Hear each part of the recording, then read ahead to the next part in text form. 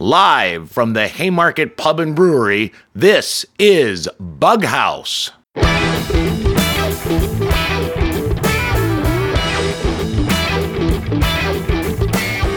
following podcast was recorded live on March 5th, 2018. The contestants were Holly Boudry, Susan Harmon, J.W. Basillo, Don Hall, Holly Yukovic, and Emily Mason.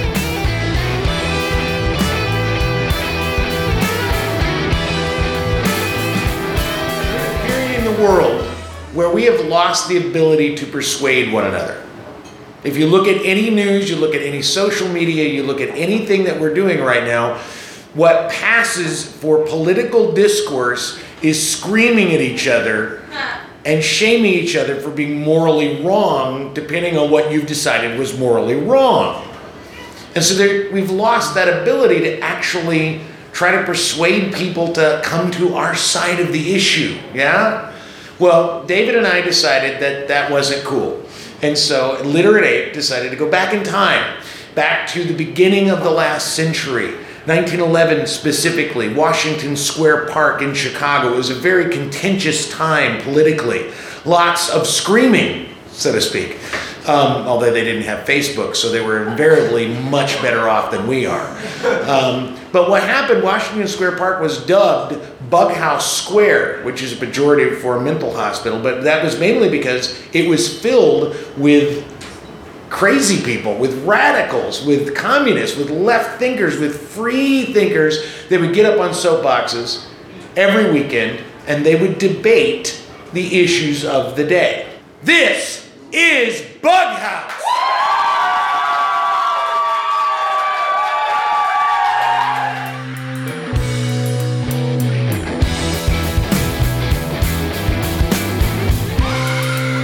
Corporate culture. How many people have seen Office Space? Yeah. Okay, if you haven't seen Office Space, you've gone to a TGI Fridays, and you understand the concept of flair. Flair is more buttons, more friendly emotional labor that people have to put on to make sure that they are presenting a high morale in there. And the question that we will debating is corporate culture. Do we really need more flair? Holly Boudry, give her a hand. Thank you. I missed the corporate flair part of that. So I was basing it on flair, like faux fur flair. So go with me. Okay. This is already going really well. Do we really need more flair? How is this a question? Of course you need a bit more flair. By flair I mean charm, panazz, pizzazz, style, something that is exciting. Yes, more flair please, because more flair means more fun. And couldn't we all use a little bit more fun these days? Between natural disasters, school shootings, immigration, Trump, I need more sequins, smiley buttons, and little top hats on dogs, because I want to escape.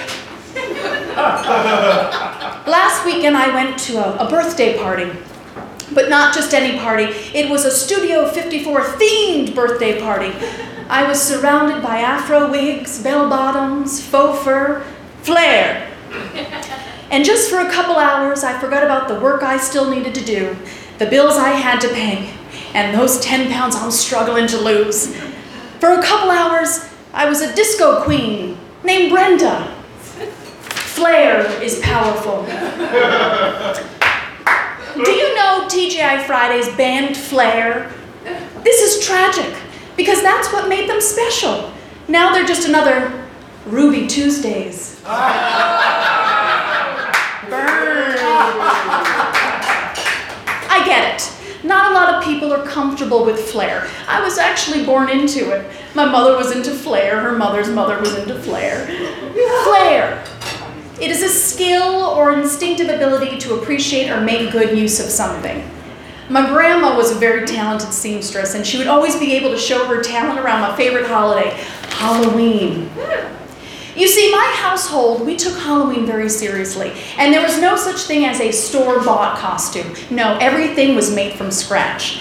I remember one Halloween in particular, I was 9 years old and all my friends were fairies and witches, basic. And I was a Christmas tree. Ah, a sight for sore eyes. Beautiful green tulle, tinsel, ornaments hanging from every branch, and a gorgeous star on the top of my head. Flare. My friends were just giggling and laughing. From what I could tell, I was pretty far back from the rest of the group, just yelling, "Hey guys, hold up, I can't run, the ornaments are falling off." Flare's not always easy, but it is always fun. Flare. A uniquely attractive quality. When I was a little girl, I was extremely shy. So Flare actually gave me a way to express myself. In 4th grade, my school was having a talent show, and I just knew that it would be my chance to be seen. I decided to do a solo dance to Michael Jackson's song Bad, because I wanted to be a badass. Bad to the bone. A bad habit you can't break. The opposite of good. Bad. I knew going into it I was not the most talented dancer, so it would need to bring some major pizzazz. I wore a tight zebra print jumpsuit with a matching bandana. Bad starts playing and I start off the dance number with a backwards tumble salt. What? Yeah, that's what we call flare. I tore it up. I tore up the stage. Next thing you know, everyone's on their feet chanting, "Go Holly, go Holly, go, go, go Holly." It was like a Lifetime movie of the week. The underdog wins! I mean, that's exactly not quite what happened. I didn't win. No, Sarah won the talent show with her can-can dance. I mean, it's a classic. It's called the can-can because anyone can do it. Let it go, Holly, let it go. Okay, so I didn't win with my flair, but I did find my voice and made new friends, and that's a win in my book. So could we use a little bit more flair? Why not? Who does it hurt? If wearing a feather boa, a sequin beret, a huge wig, a gold jumpsuit, I'm just naming things in my closet, if any of those things make you feel special, put a smile on your face, help you find some joy in this fucked up world, then yes, I say more flair. I will end my piece in the words of the great WWE champion Ric Flair. I'm Ric Flair, ooh, the styling, profiling, limousine riding, jet flying, kiss stealing, wheeling and dealing son of a gun! Flair.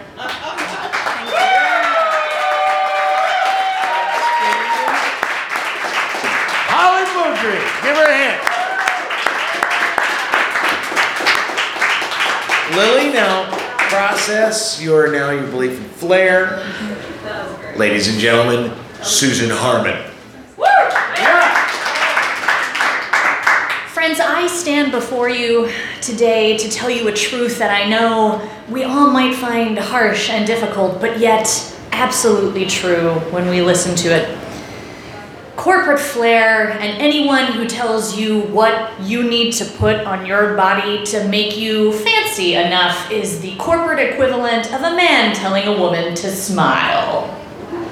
So friends, why would we give in to this impulse? If nothing else, corporate flair is actually just simply an attempt to shove down, right? To suppress all the emotional labor that we need to do, especially folks who have been in the service industry. Who here has waited tables? There we go, right? We all know what that is. And I would argue, especially in the case of waiting tables, flair or a clean t-shirt or a non-must ponytail, more than just a suppression of who you truly are, who you actually feel about the person that you're about to have a forced interaction with. If anything, this blurs the line in a way that is unsafe for both the consumer and the server. When Marge walks up to your table with a stained apron, with 5 pencils sticking out of a ponytail, with mascara that is smudged in a direction that you know is truly unnatural, and that look on her face that says she is just half a centimeter away from picking up the coffee pot and straight out of Eastern Promises, smashing it across someone's forehead, you know that your request to really make sure that the peanut butter on the pad thai has been substituted for cashew butter because of a food allergy. That's bullshit. We all know it's just a preference. That is a line that you should not cross. Nay, you dare not cross. Because when Marge, standing before you in all her overworked glory, gives you this clear sense of where she stands with you and the world and everything else with fate before you, you backpedal it up a little bit. You say, no, this is fine. But if Marge was covered in flair, if that apron was clean, if that ponytail was precise, if that eyeliner was just a thin and moderate and modest line, you wouldn't know. You'd send that dish back and you would have it returned to you covered in Visine. Corporate flair blurs the lines that gives us a sense of where good decency begins and ends, right? It is a danger to all of us and something that shouldn't happen. If anything, it shoves down authenticity. It supposedly claims to us, no, flair's a way for you to express yourself, for you to share with the world all the wonderful things that you believe in. But friends, the Oscars were last night, and if I saw yet another streaming end of folks wearing Time's Up pins to then watch Kobe Bryant win an Oscar, and Gary Oldman, who, while he may be an excellent actor, did indeed beat his own wife with the phone that she attempted to use to call the authorities about the domestic dispute. So for me, seeing Gary Oldman sport a pin around Time's Up seems perhaps a bit disingenuous. Yet again, flair, inviting us to a place of authenticity that is perhaps not as accurate as we would think it would be. But on the other side of this false advertising, oh friends, there is a dark, dark place that none of us want to go. When we're actually finding out about what someone believes in, do you really want to know if your dry cleaner listens to fish? Maybe, maybe not. I don't know. But at the end of the day, think about all the Ubers you've taken. And my dear, sweet, presumably mostly straight audience, you've probably never thought about that. You've probably never done the walk around behind the back of the Uber to check to see which bumper stickers are on there so that you can actually validate whether you want to pretend that this is indeed your Uber or not. Because a quick eyeball of a bumper sticker that says, when the rapture comes, this car will be unattended, or a Trump Pence bumper sticker, or there was no Adam and Steve in the Garden of Eden, will let you know that perhaps this might not be the vehicle from whence you would like to convey yourself from point A to point B. And the sad thing is, perhaps the lovingly religious bigot sitting behind that wheel knows that queer money spends just as well as straight money. Perhaps he would spend the next 20 minutes of the time conveying me from my Rogers Park apartment to some, mildly inappropriately priced bar somewhere in the rest of town in a sweet, silent, and perfectly lovely capitalistic malaise, right? He wants my money. He doesn't care who I make out with, but his flair has told me exactly how few human rights I can receive from him. Is that fair to him? Is that fair to me? At the end of the day, we both wish he hadn't put shit on the back of his car, right?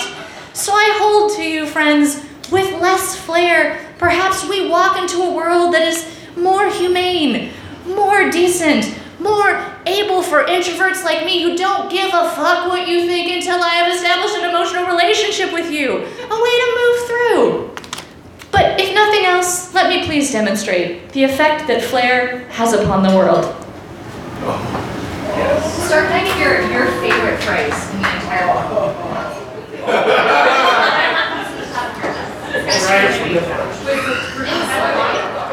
All right. Friends, I stand before you covered in flair, right?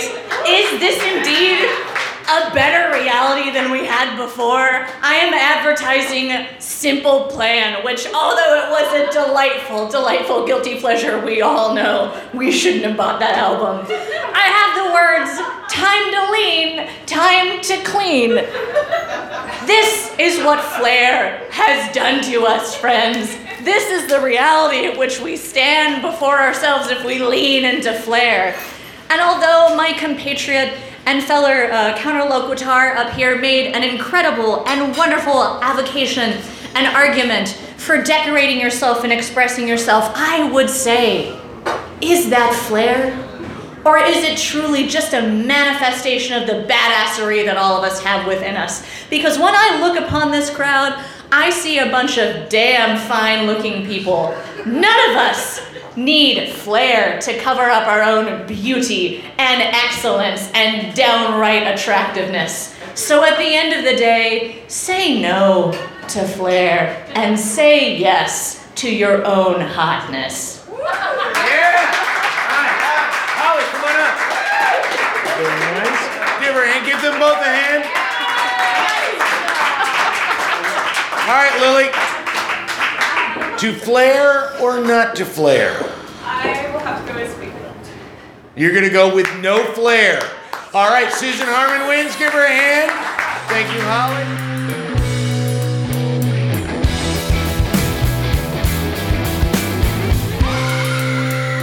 Stop. Frat boys in blackface and sorority girls wearing, sombreros and just constant. It goes back to Elvis Presley and even beyond. Cultural appropriation is everywhere.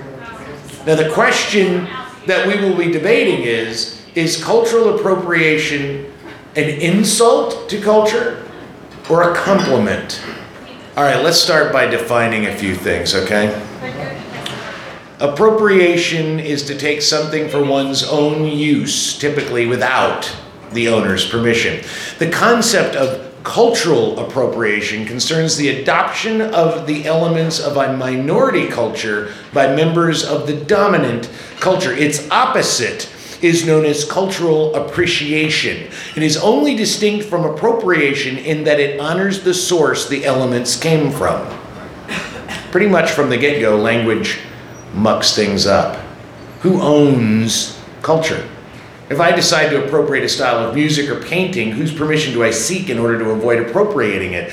In the hodgepodge mixing up of everything from fashion to art to language, cultural property is easy to define, but cultural elements are impossible to narrow down to one person or even one group. When I was in 7th grade, I was, as was the case every year, the new kid. We moved around a lot. Starting from scratch every year since kindergarten created a bit of a routine. I'd spy the coolest kid in the new group, appropriate a few items of fashion, and try to blend in. In 7th grade, it was Darnell. Darnell was cool in that 1979 coolest kid in school way. He would wear this brown leather jacket and these puffy pants. He wore Converse All-Stars, so I begged my mom for some Converse and a leather jacket. The shoes were easy. The jacket Mom could afford was pretty beaten up. I recall the armpits were ripped out, exposing the lining, but I wore them every single day. I was borrowing from him, appropriating his look, using the elements of actually a majority culture, because that school was heavily African American, for my own use, but without his permission. But was it an insult to Darnell or a demonstration of appreciation? Or did I just think he was cool and wanted to emulate him? Last year, artist Dana Schutz presented a painting at the Whitney Museum called Open Casket. The painting depicted the body of Emmett Till, whose 1955 lynching helped galvanize the civil rights movement.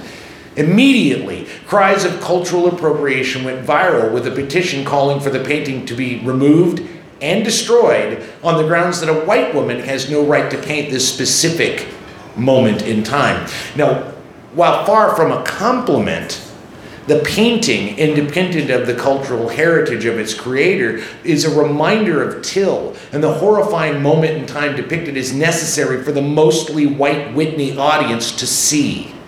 The insult lies more in the attempt of institutionalized racism to cover moments like these up, hiding them from history. A few more examples. After the 2013 American Music Awards, Katy Perry was criticized for dressing like a geisha while performing her hit single Unconditionally.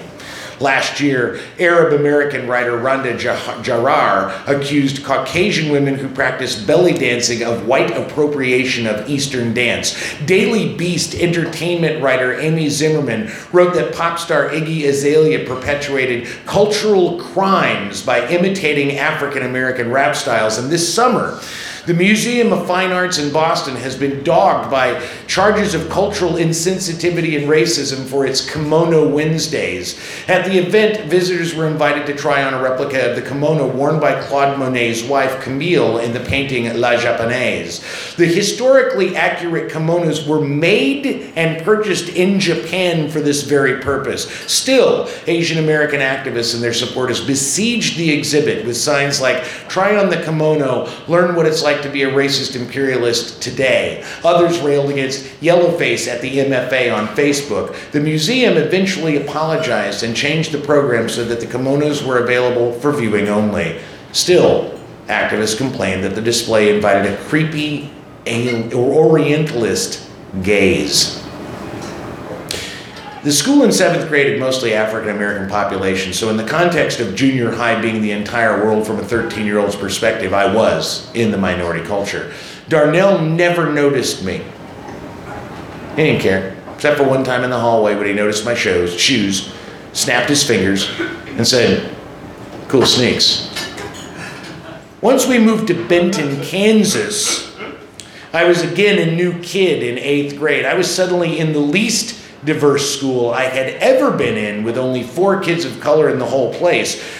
Darren Lydell was the cool kid. He wore a trucker cap and white painter's pants. Soon, I was wearing the same. Appropriation for certain, as I didn't ask for his permission, but again, I felt like I was borrowing from a dominant culture, as I was not of the shit kicker variety. We aren't in the late 1970s anymore, and with an increase in globalization, the borrowing of cultural staples is unavoidable. As we engage more and more with different cultures, like the English language, parsing out that the French own the terms café, menu, ménage à trois, crosses over to becoming sort of like pedantic assholes. Who owns cornrows? Who owns tacos? And given that the Chinese and Saudi governments own about 60% of our country right now, don't we need permission to pretty much do anything from them anyway? Cultural appropriation is no more an insult than drawing in the style of anime or wearing Converse All-Stars because the cool kid wears them. Like all things, there are definitely a few ways, though, to be more sensitive to those who are more offended by this particular practice. 1, blackface is never okay. If you can't understand the difference between borrowing culture and using shitty stereotyping for a party, maybe just let the adults play at the cultural stuff and you stay the fuck at home, huh? Yeah. 2, borrow but give credit, especially if you're in a position to have your turquoise fringe vest with Native American beads on it seen by a lot of people. I mean, you don't have to wear a sign around your chest, but be ready to give credit where credit is due. 3, leave sacred artifacts alone. Yeah, it's arguable that Beyonce is, in fact, a sacred figure. But there are plenty of completely unambiguous religious symbols that maybe you should avoid using as a tattoo. Just thinking. 4, remember that culture is and has always been fluid. There's a bigger picture at play here than the individual moment. And the march of globalization in business and politics and fashion and film, it's not going to slow down anytime soon. This mixing and fluidity is a part of what we have to contend with. 5, appropriation is still not a substitute for diversity. Your embrace of the whiz at the local high school is spectacular. Your casting mostly white kids in it is not. I actually saw that, a junior high production of The Wiz at a Jewish junior high, and every child in the play musical was white. It was an out-of-body experience. 6, don't cherry pick, immerse. Culture is fun. But the people whose culture you're toe dipping into are more fun. Borrow the culture, but get to know the people. It's about sharing, and you don't share with people you wouldn't eat a meal with. 7, remember this is less about culture and more about economics. I mean, I know it wants to sound like a moral high ground argument, but it's really about money, because no one complains about cultural appropriation when the money is shared. If you appropriate and make it a commercial thing, share the profits, or be no different than any other greedy asshole in America. Is there insulting appropriation of cultural elements? Of course there are. That doesn't make the practice of borrowing them inherently insulting, regardless of what the hard left would make you believe, or does. Just to muddy things up just a bit more. Johnny Otis, known as the godfather of R&B in the 1950s, known as well as a light-skinned black man, was actually Ioannis Alexandros Velotis and was Greek. He grew up in a black neighborhood where he developed such a kinship with black culture that he walked away from his whiteness and became black by choice. Quote, as a kid, I decided that if our society dictated that one had to be black or white, I would be black, he wrote in his 1968 book, Listen to the Lambs. Former President Barack Obama, the nation's first black president, doesn't really fit the conventional definition of his black. His father was from Kenya in East Africa, and his mother was white from Kansas. At one point, some in the black community said Obama wasn't really black since he wasn't a descendant of slaves from West Africa. Well, not anymore. Obama said he chose his African American identity in part because of how he's perceived and because, and I quote, our former president, he chose to be black because black was cool. I'm gonna say her name. I'm gonna say her name, Baz. I'm gonna say her name. Rachel Dolezal hated being white so much. She hated it so much that she decided to pretend she was black, and then the gall spend the rest of her life working hard for the rights of black people. Maybe a bit shifty and ill-conceived, but it sounds like a compliment to me. Thank you. Wow. And now for the flip side, J.W. Basillo. Oh, boy. Sometimes it's innocuous enough, like your mom hanging a dream catcher in her crafting room. But sometimes it's taking a song from a struggling black artist, giving it to a white artist and making it palatable and then making millions of dollars off the single. Sometimes it's a shamrock painted on your cheek. Sometimes it's a pimps and hoes ball at a frat party. Well-meaning white people in dreadlocks. God bless them. Or Rachel Dolezal, a Trump Tower taco salad. Sometimes it's a white kid in gold chains in his Camry his dad bought him, pulling up to the mall yelling, "What's up, my no, Brandon, no." Unless you want the systemic profiling and astronomically higher rates of police brutality that goes with this little game of dress up you're playing, cut the shit and fast. Because that's what we're talking about. Cultural appropriation is colloquially just taking something interesting, embedded in someone else's culture, and then wearing it around like a festive hat for your amusement without any regard for the culture whence it came. The fuckery can also skew into the nefarious, into the cartoonization of actual human beings. Appropriation has many faces, but almost all of them are white.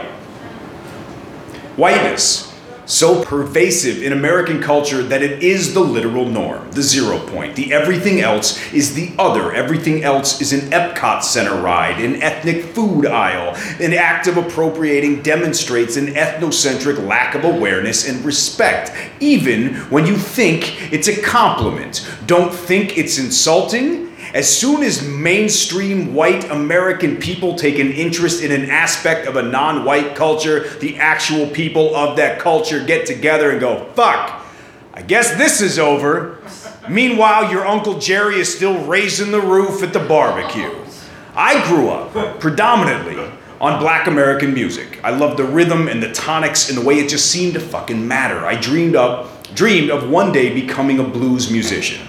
And in my teens, I would stay up late at night watching a B.B. King documentary I taped on PBS, a guitar in my lap, just trying to get the licks right. I hung pictures of Muddy Waters and Big Mama Thornton in my bedroom. I waited patiently for the dial-up internet to connect so I could do research, so I could truly learn and understand the art form. And finally, I got old enough to catch the bus to blues shows by myself, and I looked around, and every motherfucker there was like 50 years old and wearing jean shorts and white and wearing an I Heart the Blues t-shirt.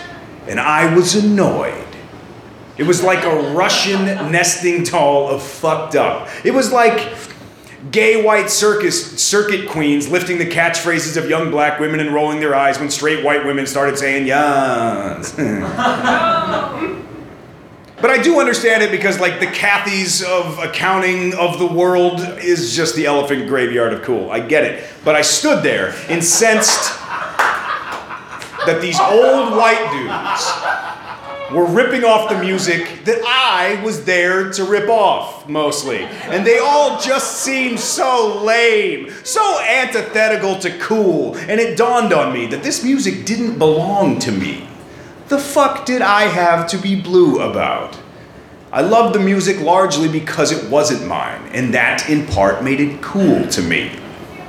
But you don't just get to borrow the parts of people for fun and then completely disregard the rest. You can't play a Robert Johnson record in your car while casually locking the door in a black neighborhood. You don't get to walk into your favorite taco spot and ask that they turn the bachata down. You don't get to send text with the white hand emojis for emphasis and then get mad when a bunch of young black women actually get on the fucking train and maybe use that sense of, okay.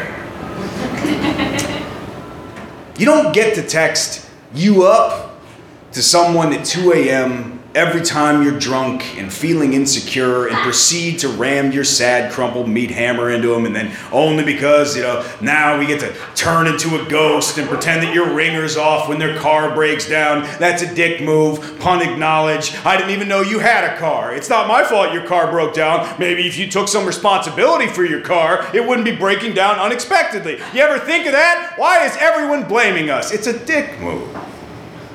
And I'm not upset that Don Hall is making me publicly rant like a college student. I'm not upset that his examples were both limp and ineffective. I'm not upset that I'm forced to argue a position that like 3 bajillion BuzzFeed articles already tackled with greater aplomb this week. I'm upset that somehow this argument still remains relevant. A couple months from now, the streets of Lakeview will be littered with overgrown children who left their Asian-inspired condos and kanji-printed bath candles in order to rock serapes and fake mustaches on Cinco de Mayo. You're goddamn right tacos are awesome, Taylor, and there's nothing wrong with enjoying them until you turn millions of people into a singular fucking cartoon that doesn't even resemble one of them. You won't hire someone with a black-sounding name, but you sprain your wrist applauding when Miley Cyrus or whoever the hell rocks cornrows and a gold grill for a month until she gets bored and then moves on, and then you're gonna say she invented twerking. 2 years ago, my aunt showed up at Thanksgiving, which is the ultimate cultural appropriated holiday. She showed up in a braided Pocahontas wing wig and lipstick on her face representing war paint without a hint of irony. This is my own family. We're Italians, Italians, Goodfellas and Mamma Mia, and that's a good show. And hey, it's me, Mario, okie dokie. In the early aughts, when The Sopranos was popular, I couldn't mention my family without someone saying, hey, forget about it. How about you forget about me ever not thinking you're a fucking dipshit? But I can't get mad because Italians are white now. We made it. We used to be 5/8 white on the census, but not anymore. All we had to do was change our names and drop most of the vowels and then just wait for pizza to make it.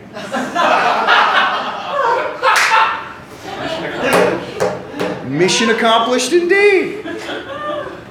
And I don't have time to take apart the fashionable pockets of Guido chic.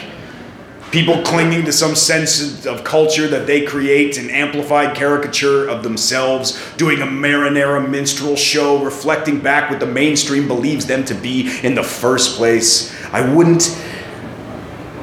It wouldn't have happened if we weren't so desperate to assimilate in the first place. Italians and Irish, and pick one, can be American.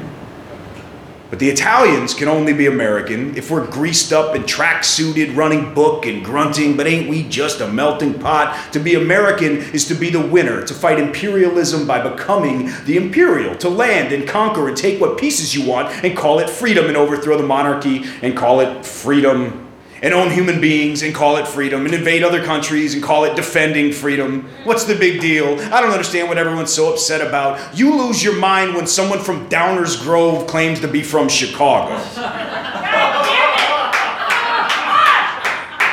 So don't be so obtuse when groups of people who have systemically been mashed into the turf, ridiculed, murdered, treated as less than, called rapists and shithole dwellers, and told to go back to their own country and stay in their own neighborhoods, and made into property and denied medical treatment and not been allowed to marry, just say, can you keep your hands off our shit? Can we just have something in this country that isn't up for grabs? Thanks. All right. Come back up.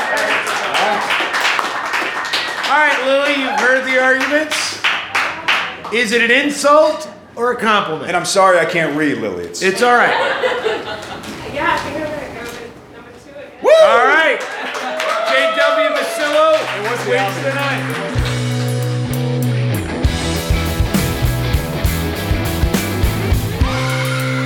7 billion plus people on this planet. The planet is already beyond its ability to sustain this number of people. The question becomes, given that we are mammals and that part of our hierarchy, part of our instinct is to constantly procreate, the question is procreation, do we really need more babies? Oh. Ladies and gentlemen, Emily Mason.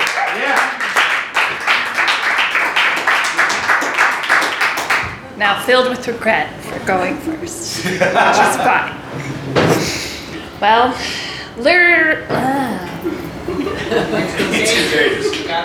Literate Apes own David Himmel is about to have a baby. I, for one, am thrilled because we need more babies. I beg your pardon, I believe it's pronounced yabies. Population growth, it's down. I'm meaning that there aren't enough babies. This is a travesty. We, the public, should be concerned. Think about what this means. And I mean, yeah, cultural collapse and infrastructure destabilization and all of that. But what's really at stake here? Cuteness. When was the last time any of us really stopped to appreciate the fact that babies are so cute? They're all soft and they're squishy, and it seems like their eyes take up half of their face. They're like living anime characters, which is just so cool. Who doesn't love that? It's not just me, is it? It can't be me. Anyway, but aside from the cuteness, there are other good things. I mean, societies that have sustained population of little babies, cute babies, have greater longevity. Parents have babies, parents take care of those babies, but parents also, because of the babies, they take care of themselves. They take care of their environments. They take care of everything. They take steps to ensure that there's a legacy for their children. Not just their own family legacy, but a cultural legacy, their country's legacy, history, folklore, language, music. All of these things can be fostered in generations to come because the parents have cute babies. And if there are no more babies, culture as we know it ceases to exist. And one by one, the world's great and not half bad societies join thousands of extinct cultures and languages on thousands of cultures that are extinct. And mind you, these are just the ones that we've found out about and know about already. Just let that sink in for a second. We need to be careful. We need to have babies, cute babies. Because if we don't, we could very well become the next Olmecs, the next Minoans, the next Valley Girls. Great societies, all forgotten by everyone but the super nerd. And yes, I know what you're thinking. Use cute babies to preserve society? Look at society. It's a mess.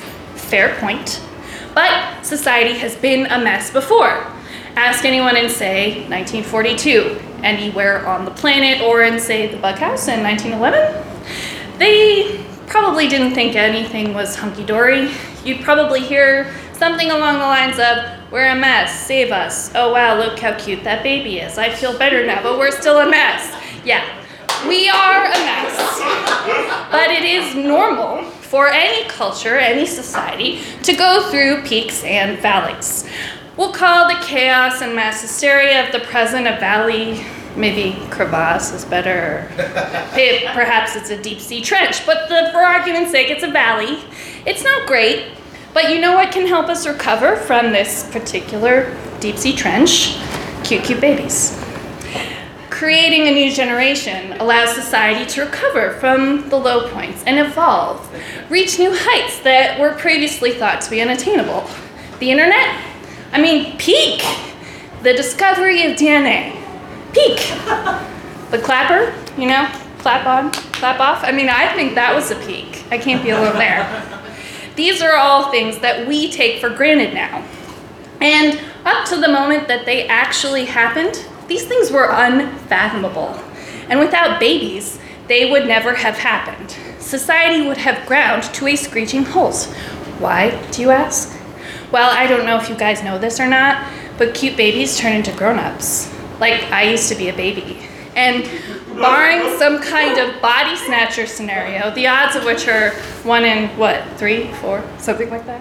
Yeah, odds are that everyone in this room was once a baby too. Babies eventually become contributing members of the societies that they rescue from extinction. Yay! And I know what you're thinking. Yeah, I used to be a baby. Now I'm a grown-up. So what? I'm out of shape, I'm filled with self-loathing, there's some debt thrown in there, Yeah, we're all thinking that. It's definitely not just me. Anyway. Oh, and also there's that definitely not stupid or tired argument. But Hitler was a baby once.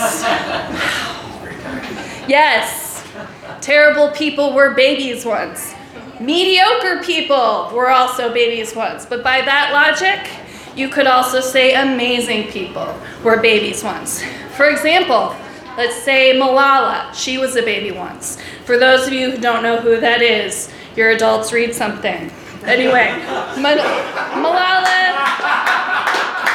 just in case, Malala Yousafzai, she's a Pakistani activist, oldest of 3 children, the only girl in her family, started speaking in public about 10 years ago, advocating for equal access to education. She was 11 at the time. When she was 15, she survived an assassination attempt by the Taliban, who deemed her a dangerous influence at 15. Now 20, she is a student at Oxford. She enjoys sleight of hand magic. Oh, and one more thing. She's the youngest recipient of the Nobel Prize.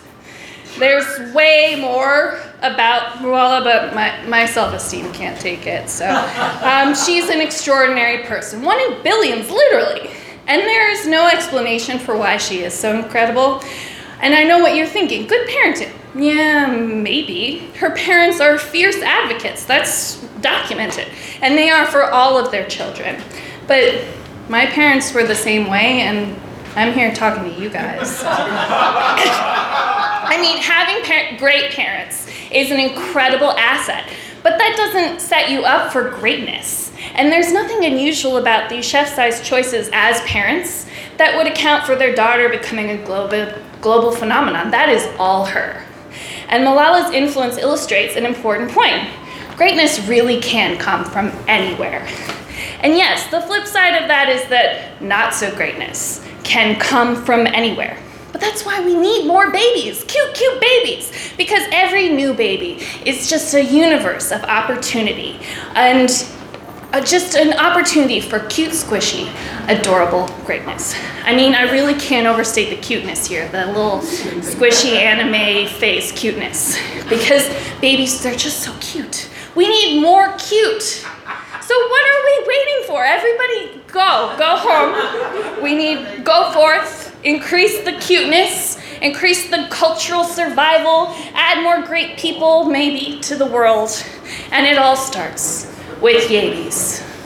Yeah! Emily Mason, ladies and gentlemen.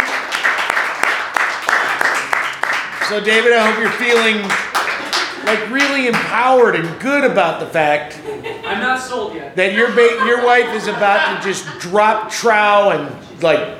She's gonna drop a whole lot more than trout. Well, that's what I'm saying. We've been talking about this for months. Yeah. So now, here's the counterpoint. Paula Yukovic, give her a hand.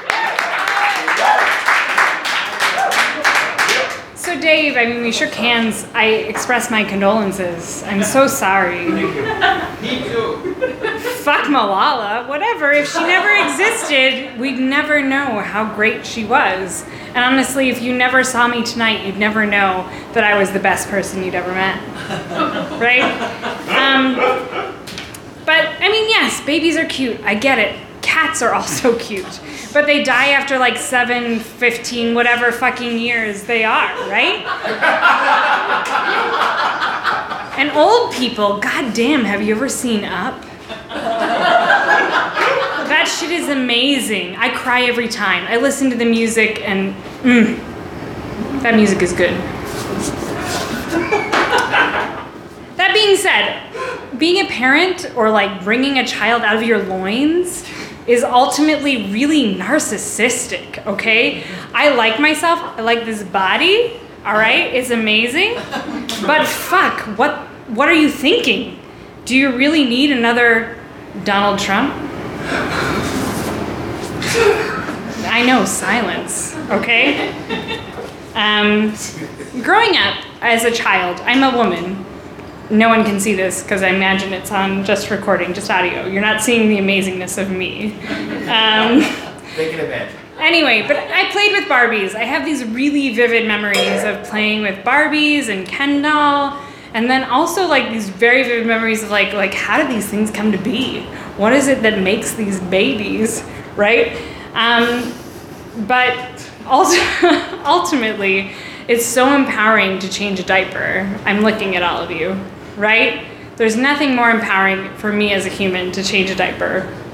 But it's biological, all right? I'm in my 30s, and every day with my husband, I walk around the street and I see a baby, and like something in my tits calls out to a child. I say this for many reasons, which you can ask me about over a drink later. But like there's something that is just natural about wanting to have a child, and I totally get that. But also, there's really something wrong with wanting to have a child if you really look at it from a very ethical and moral standpoint.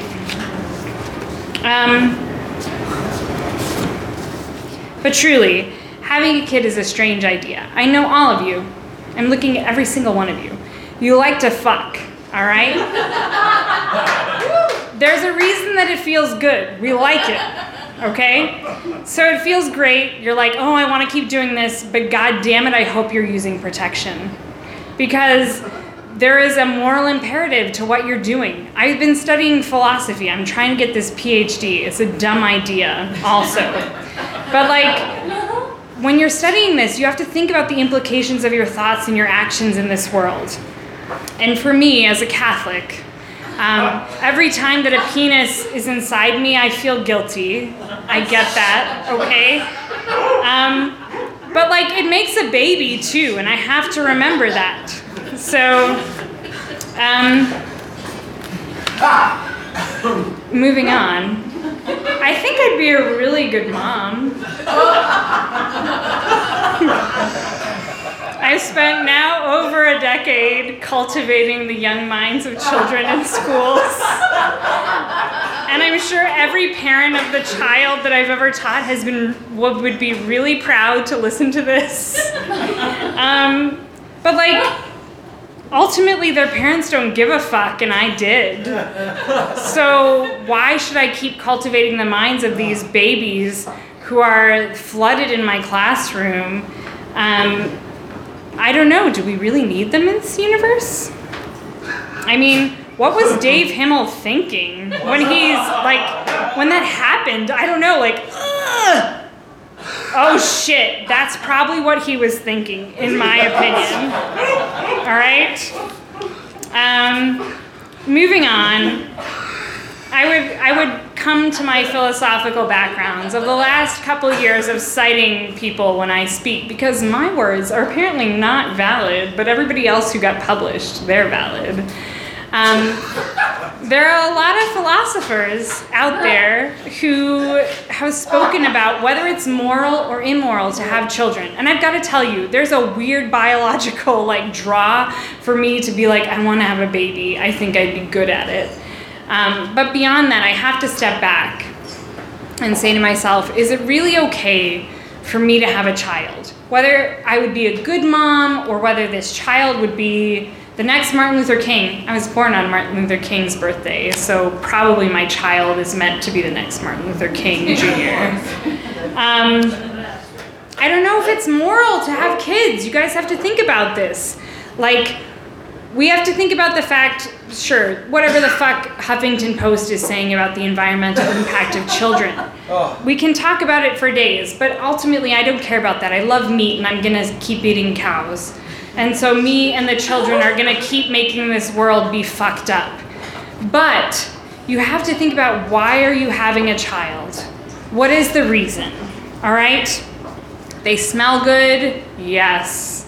All right, they're fun to hold and they make you feel nice when you're holding them. But I think in the end, all right, we have to acknowledge that our actions have consequences. That in making the choice to have a child, I have to have a reason. And what is the moral or ethical reason that I want to have a child? I don't think that by the way, I just want to, aside from this thought, I don't think the majority of people who have children are thinking about what it means to have a child. I think they're fucking and then a baby comes out and they're like, shit, fuck. I don't know what to do with this. All right? And hopefully they raise a child that contributes to our society. But ultimately, in the end, they add a child to our society who suffers, who has a really shitty fucking life, whose dad is a crack addict, or whose entire experience in schools is awful and demeaning, or who dies at the age of 5 from fucking cancer. Oh my God. No, but it's fucking true. People die, and a lot of them are children. And you have to think about when you burst that goddamn shit from your loins, and it rips some shit and nobody ever wants to fuck you again. That means something. Don't worry, there's an end. It's certainly natural.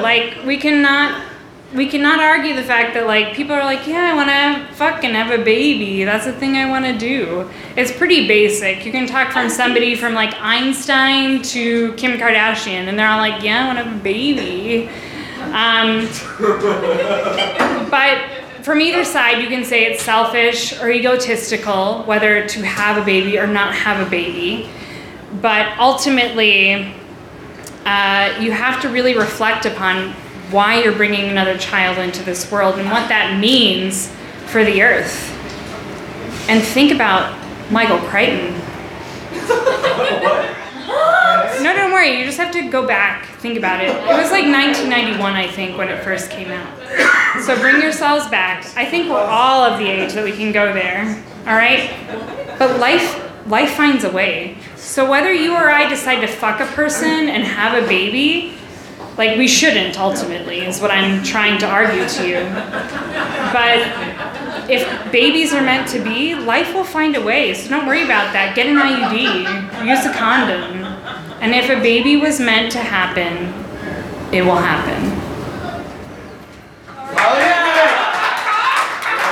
All right, Paula, Emily, come up. I gotta admit, when she said, think of Michael Crichton, I went to coma and about the farming of organs. I don't know why, but that was, I didn't go there. I mean, I know that's where she went. I figured that out when the life goes away, but I went to Somebody coma. fucked a mosquito and stuck it in the Lily!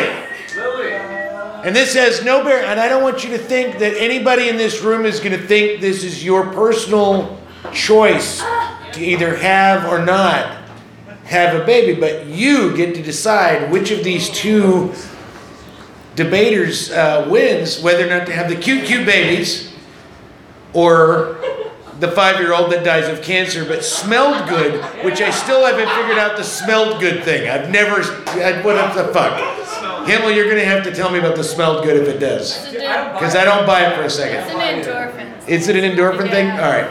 Lily, who wins? Oh my gosh, how do you decide that? Well, that's your problem, not mine. That is entirely on your shoulders. Who wins? Is it have cute babies or do not have babies because it is ethically and morally fucked up? So the question is, completely stop having children? Yes. Or not? Or have children all the fucking. Emily said everybody in this room should go Can I fucking have have a- babies. can No, I you have guys have had your moment. Not forever. Emily said everybody here should go fucking have babies. Polly said, don't do it. Wear a condom, and if life finds a way, it does. So, Lily, you're so conflicted. It's like this decision actually matters.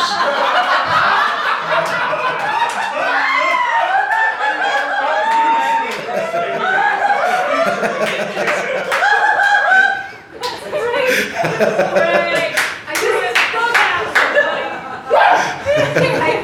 think I'm gonna go with happy. Have babies! Emily Mason has it!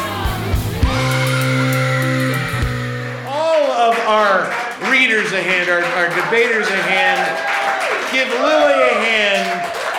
Give Callie at the bar a hand, and even more importantly, give Callie at the bar a tip because your hand doesn't pay her fucking rent.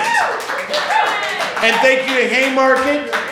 And stay tuned on the Apecast. I don't know if you listen to the Literate Apecast, but stay tuned to the Literate Apecast because we're going to be doing the next probably like 5 years all about his fucking fatherhood. The next one is Katie giving birth. Yeah, the next one is basic. And I will have my little microphone on my iPhone right up her cooch going, go! Tell us what you're feeling. You know. You say, oh, that smells great. So ladies and gentlemen, thank you so much. It got crappy outside. Thank you for coming out. If you enjoyed the show, tell people. Our next Bughouse is April 2nd, Monday. Thank you very much. Have a great night. Thank you.